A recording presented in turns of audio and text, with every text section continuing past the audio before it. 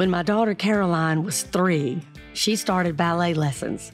She loved it. She was also pretty good at it. And eventually, she got a role for the Nutcracker. And honey, she practiced every day. She would sometimes make everybody in the family play a different role so that she could do her part over and over. As we got closer to the big performance, she began to realize this wasn't going to be at her studio. She was going somewhere else on a stage in front of a bunch of people. She was a little shy. So one thing that happened is she was like, I just don't know. That's a lot of people and I don't want to be on that stage kind of thing. Well, her brother, Huck, said, hey, maybe I can be one of the soldiers and I can be on stage with you and then you won't be afraid. So Huck tried out to be one of the soldiers and he was picked to be the soldier that rolled the cannon out and fired it. So Caroline was thrilled that she was going to have her safety net with her. And Huck, of course, was thrilled because he, in his words, got to blow something up. Huck would sometimes get a little bit of ribbon from friends because he stayed in the Nutcracker with her for several years. And as he got a little bit older, he would tell the boys that were giving him a little bit of the business, he'd say, look, it's me and 30 girls, and they're all backstage changing costumes. And then he would say, and you know what? I'm going to be the Mouse King, and that's the role that Tupac had. Tonight, Cathy Scott is with us. She not only was a New York Times bestselling author, she was an LA Times bestselling author. Now, Cathy and I first met and became fast friends because we both wrote for Women in Crime, Inc. Then we met in person at CrimeCon. She has a legendary photo. It's her and F. Lee Bailey and some other people. And the reason I love this photograph so much is I took it. And every time I see it, I get so frustrated because I'm like, dang it, I wish I was in that picture. But taking it was pretty cool, I got to say. And when we took on Tupac's case in 2015, literally her book became our Bible. It is to date the most in-depth investigative book on Tupac's murder that I've ever read. I was headed to Vegas in 2015 because I needed to be at the crime scene, to walk it, to understand it, to really see it. But Cathy had already moved to San Diego, but she is one of those people that continued to help me with cases like Drew Peterson, Meyer Lansky, Frank Collada, and of course, Tupac Shakur. The students revere her, the experts admire her, and I have the great fortune of her being my friend and somebody in my Zone 7. And I will tell you, as a friend, she wrote a fabulous biography on me, which I am forever indebted. So, ladies and gentlemen, Cathy Scott. Thank you so much for a warm introduction, Cheryl. And I am happy to call you friend as well and happy to be here on your podcast. Well, I'll tell you, baby, this case to me has so many just roads that spiral out from it. I mean, you've got the music industry, and not just the music industry, but gangster rap at a time where a lot of people weren't really fans and law enforcement was still trying to understand it because a lot of the music was directed negatively toward them. You got gangs, you got the Bloods and the Crips, you've got drugs and drug sales, you've got lawsuits, you've got homicides, high-profile homicides. How in the world did you first get into this case with your phone ringing at about 2 a.m? I was a reporter at the time at the Las Vegas Sun. I covered police. I had, the police beat was mine, and we had a night police reporter as well. But I got a call from a source inside the homicide unit at about 2 o'clock, as you said, in the morning, who said, "Get up, rapper Tupac Shakur," because they couldn't pronounce Tupac Shakur. They, at that point, didn't even know who he was. And so I threw on some clothes and grabbed my reporter's notebook and headed down to the Las Vegas Strip. And I've been covering the case ever since. Now, at that time, again, law enforcement could not even pronounce his name correctly, but they knew enough, your source knew enough to call you out of bed. So they knew it was going to be pretty important, right? Yeah, well, they knew that it was a rapper and he was a big deal. And so they knew that much. Plus, it was such it was a drive-by shooting and ended up with the cars on the Las Vegas Strip. And he was giving me a heads up to go cover a crime. And so I did, I'm forever grateful for that. And who will remain nameless source who called me on that night and early morning. And then it was just kind of crazy after that. There was a news conference and I went to that, and there was a Bruce Seldon Mike Tyson fight, and which is why Tupac was in town and why the Crips gang members were in town. So that's why Tupac was driving in the car after the fight, headed down to a club to perform. But the fight, it was all hyped up. It was, Mike Tyson knocked out Bruce Seldon in 109 seconds. And Tupac was just, if you see the video of him, he was interviewed just after walking out of the Grand Arena, all hyped up. I mean, BET interviewed him. And so that's the mood he was in when they went down to get out of the MGM and saw Orlando Anderson from Compton standing at the elevator. And that's when the whole beatdown happened. Well, let's go back a second. When were you first aware of the shooting from 1994? 94 was when Tupac got shot at Quad Studios, right? Mm-hmm. Correct. Yeah. That was the impetus for the East Coast, West Coast rap war. So Tupac was really good friends with Biggie, and Tupac was bigger than Biggie at that point. Tupac used to invite Biggie on stage. So they became friends. I interviewed Biggie's mother, Valletta Wallace. I interviewed the guy who hired Biggie Smalls at his grocery store when he was 12 years old. And his son was best friends with him even as an adult. And Tupac would take his limo, have his limo driver go into Bed-Stuy, New Jersey, and pick up Biggie and his friend and go down to Manhattan and party. And so they were good friends. Tupac was apparently a little gullible when Tupac got there, and everybody was waiting for him. Biggie was there, he was recording. His record producer, Sean Combs, was there, P. Diddy, and backup singers. Tupac was there on a different thing, but they all knew that the others were going to be there. So everybody's waiting. They're looking out the windows, looking down at the street for Tupac to get there. And this was in Times Square, but it was midnight, so it's not too crowded.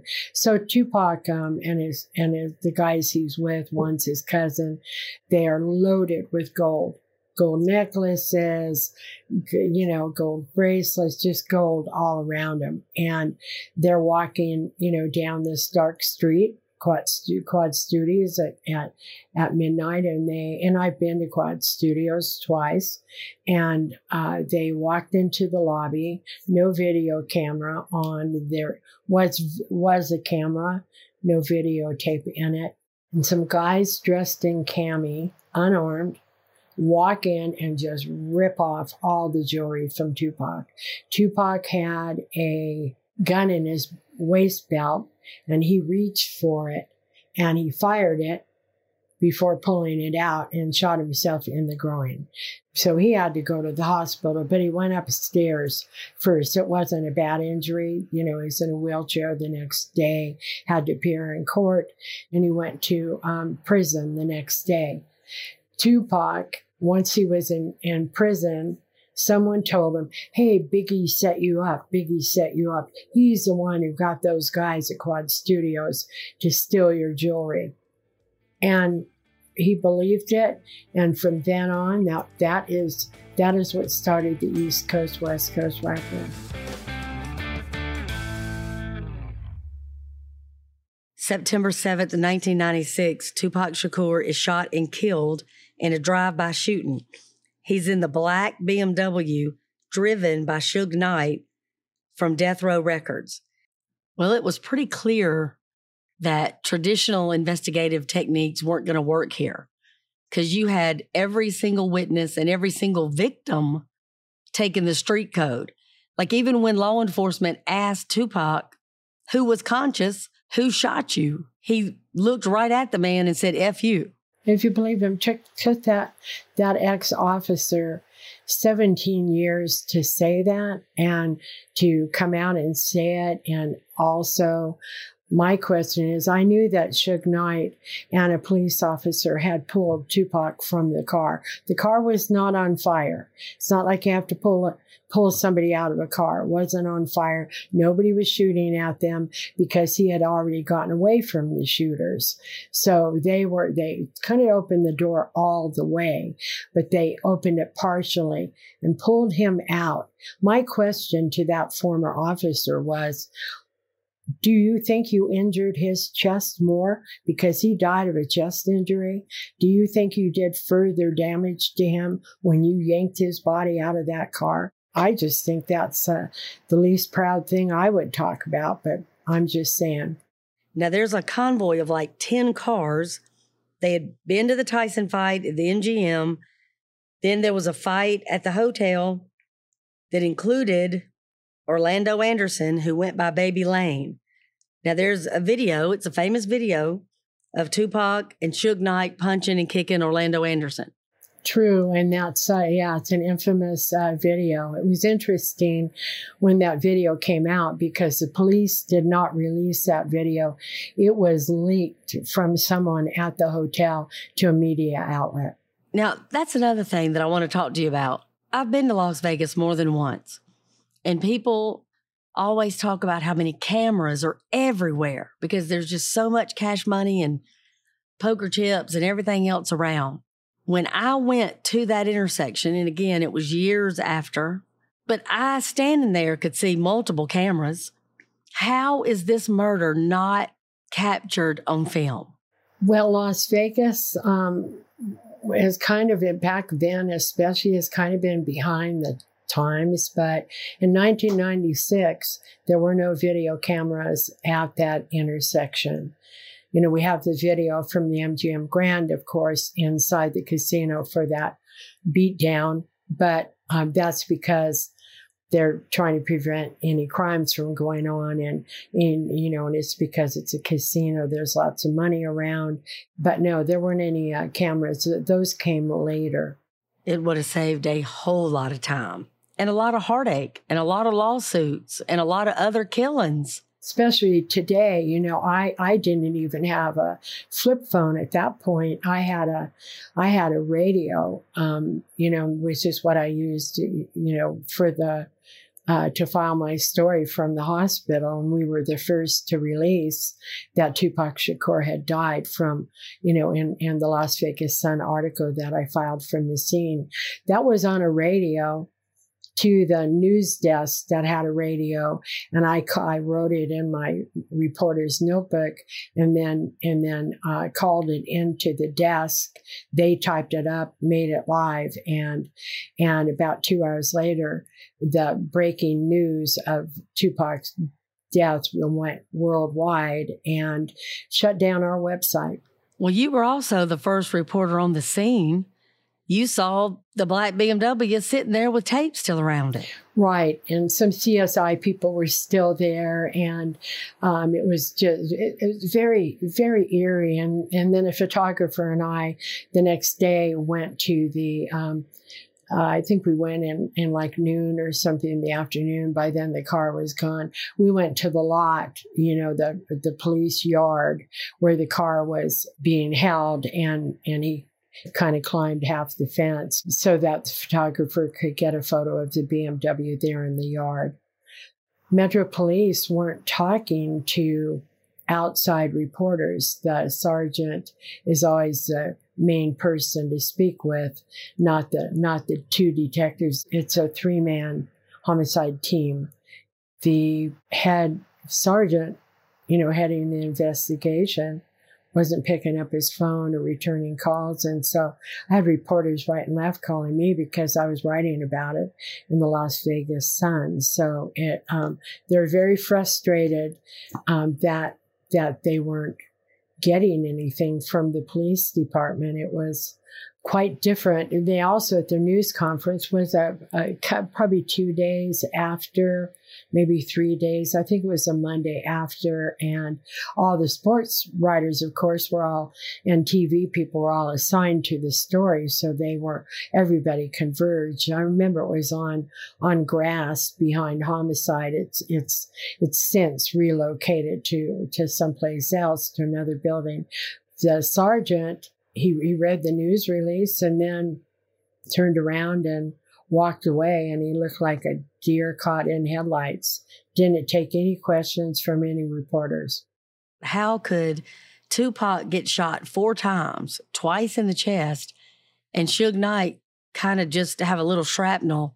To me, when you think about the passenger in your car trying to get away, trying to move, trying to get in the back seat, he basically shielded Suge.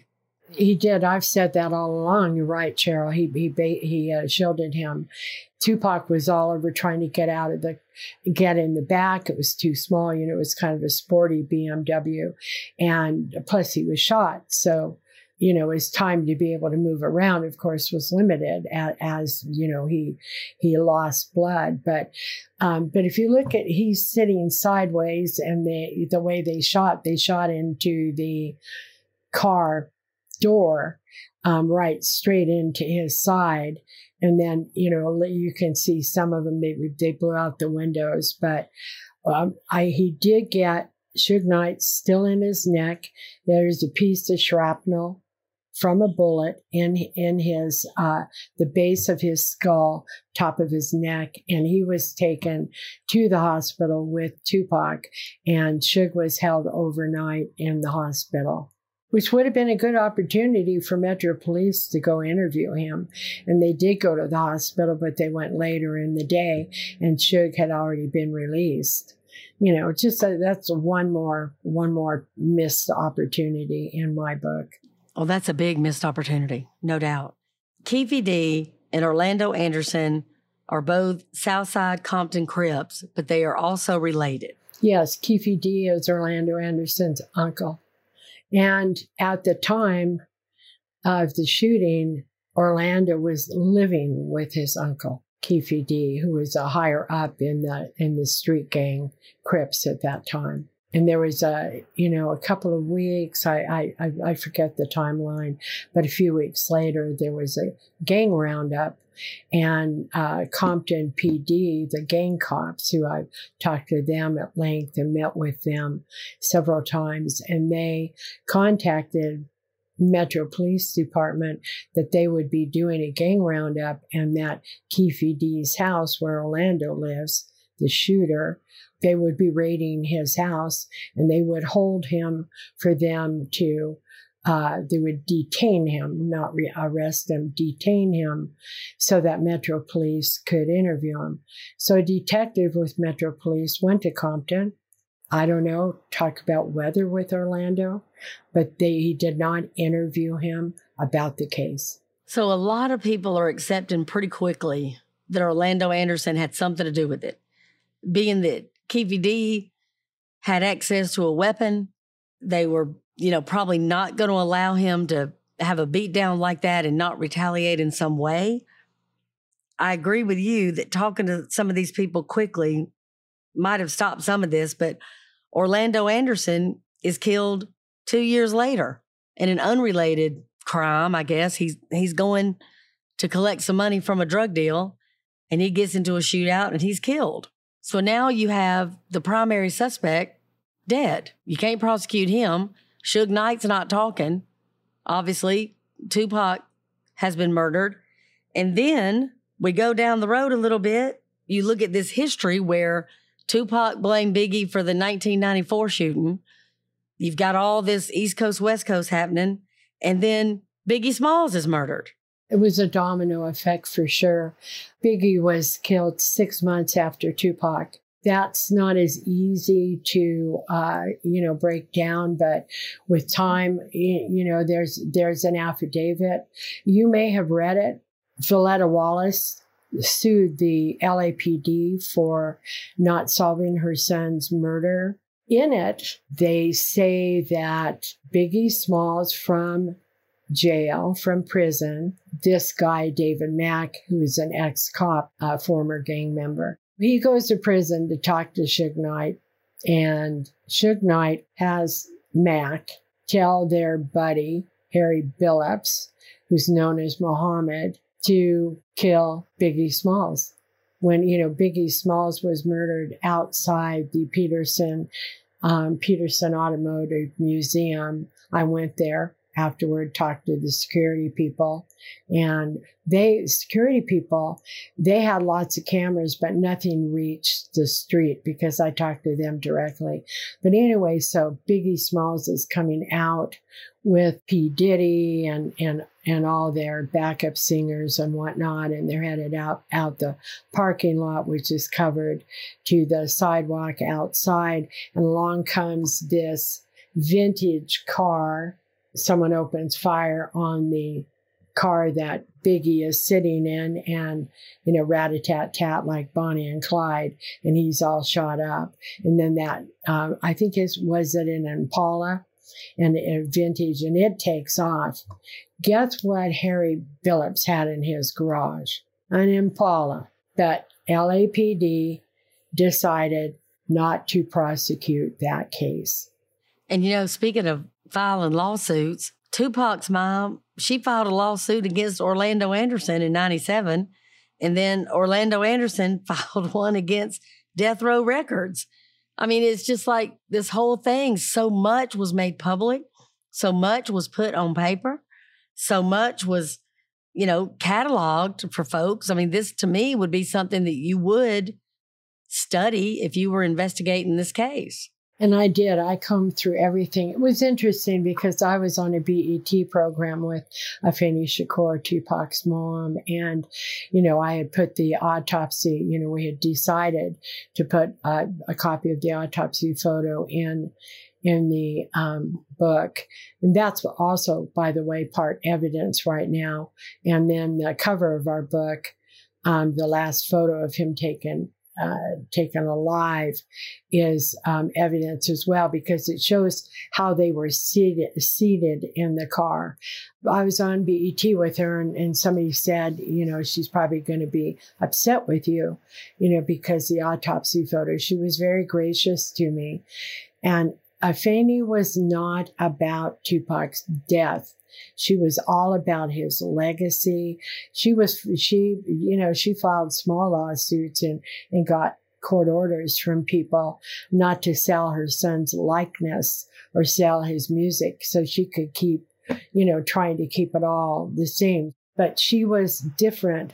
Valletta Wallace, her whole purpose was get whoever killed him. And that has been her life's pursuit for Biggie. So it's interesting, two different women. I always say Tupac was his mother's son. She was more introspective, and as was Tupac. And Tupac was so intelligent and such a poet and had a way with words. And obviously his mother had to be smart to get herself out of a murder charge is pretty incredible. So then in 2018, there's a BET interview with Cathy D where he admits being in the front seat and the shooter's in the back seat, and he admits to handing the shooter a gun. Well, to me, at that point, your suspects go to two people because there's four people in the car and there's two people in the back seat. So we're down to two. And if you think of the relationship, one being his nephew that was just beaten and kicked, then we're down to one. Exactly. And the other two people who were in the car are dead. One of them was killed the next day in a shootout in Compton because the Bloods and the Crips, the Bloods went after the Crips in retaliation the next couple of days for Tupac's killing. the Bloods did the police work for him, took one of them out, but not that police would kill him, but took one out. But yeah, you've got two suspects in Cathy D. I mean, you not only say it on a show, but you put it in your own book and you write it down that you got the gun and handed it to the gunman, who happens to be your nephew. And now there's a little bit of, oh no, it wasn't Orlando who did it. It was, this guy next to him, because Orlando didn't have a good shot. Willie did. And I don't believe that for 2 seconds. He was bragging about it. Orlando was on the street bragging about it. The Compton PD, with their intelligence, they went to Vegas and talked to Metro Police and laid it out as Orlando being the killer, no one else. And they had all the names of everybody in the car, including Cathy D, that was handed to Metro Police in 1996. Justice is sometimes delayed, but yeah, this is as good a case as you can get, because you've got the guy who is he's not an accessory to murder, because when you provide the weapon, in Nevada anyway, that becomes murder one. So he's toast. And my understanding is, I was on a radio show with a retired lieutenant who says he believes that they're going to try to plea him out. So he'll get, instead of life in prison, maybe 25, 30, something like that. They're going to try to plead him out instead of going to trial. Word on the street, don't know if it's true.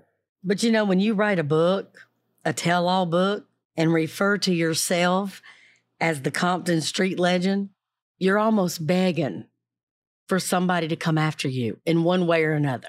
Oh, absolutely. It's like, come on down. Here I am, wide open. And then what's up with moving to Las Vegas? I mean, they probably had him under surveillance the second he moved to Las Vegas.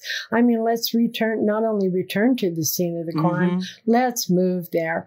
I mean, and I don't know that had Cathy D been in LA still, the Metro Police would have had to work with the LAPD, because he would have been a resident of LA still. So I don't know that Metro Police would have prosecuted it. Being right there in Henderson in the backyard of Las Vegas, it was a slam dunk. And yeah, you can't keep people from themselves, Cheryl. Amen.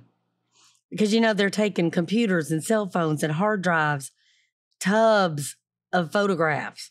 They've got, of course, his book, and then they've got 40 caliber bullets. Are you telling me he kept that kind of item that they're going to be able to connect to that murder? Well, he had a Glock, and it was either a 40 or 45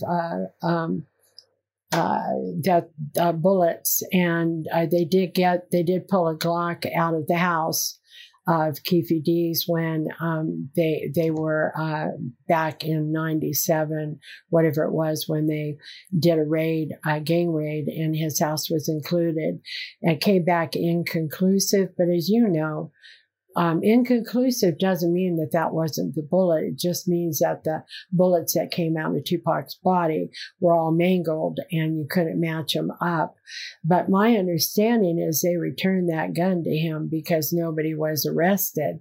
And so, I don't know if they didn't list a Glock as being part of the evidence, but the fact that he's got that caliber bullets that fit a Glock is hard evidence as well. So he's, I believe he's toast, and he's going to go to prison.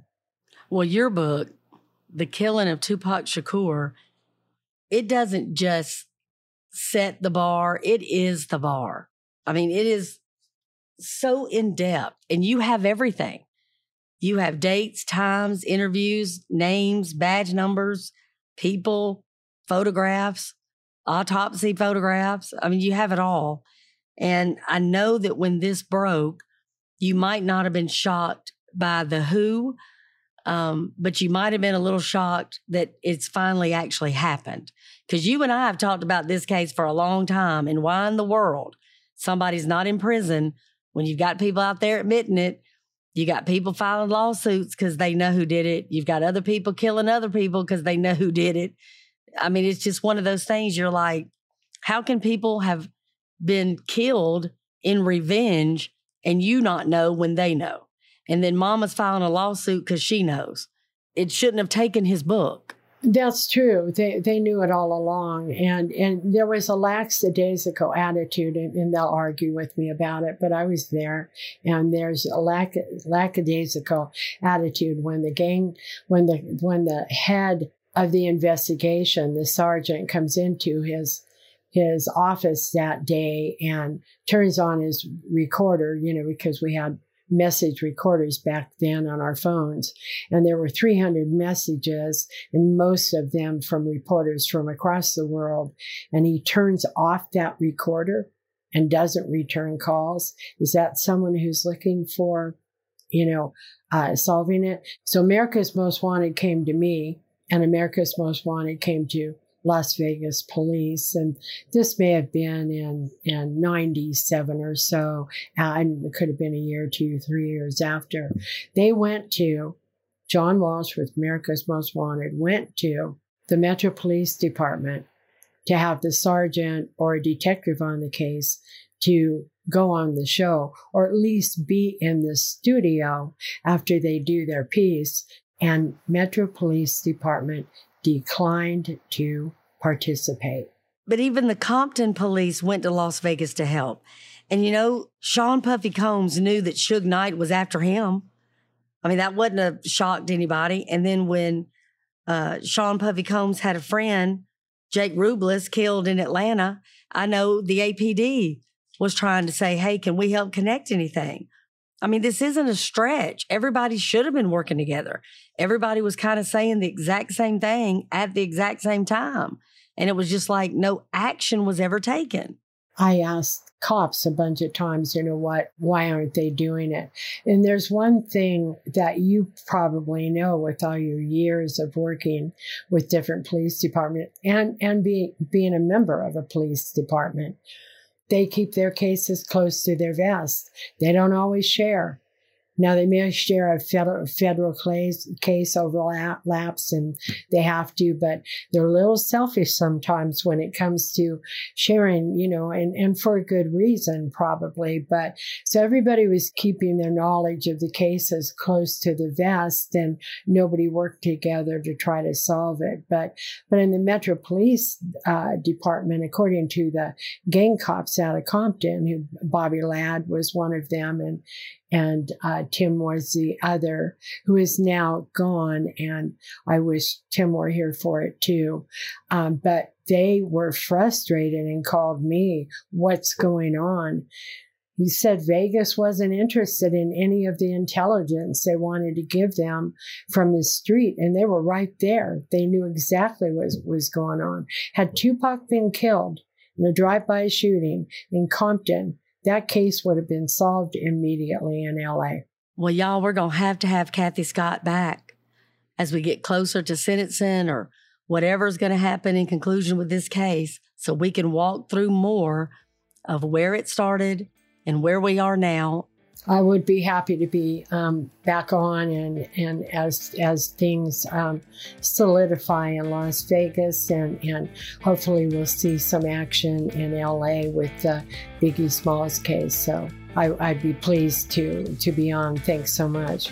Well, Cathy, I can't thank you enough for being here, being with me all these years, working on numerous cases, and giving your time and talent every time.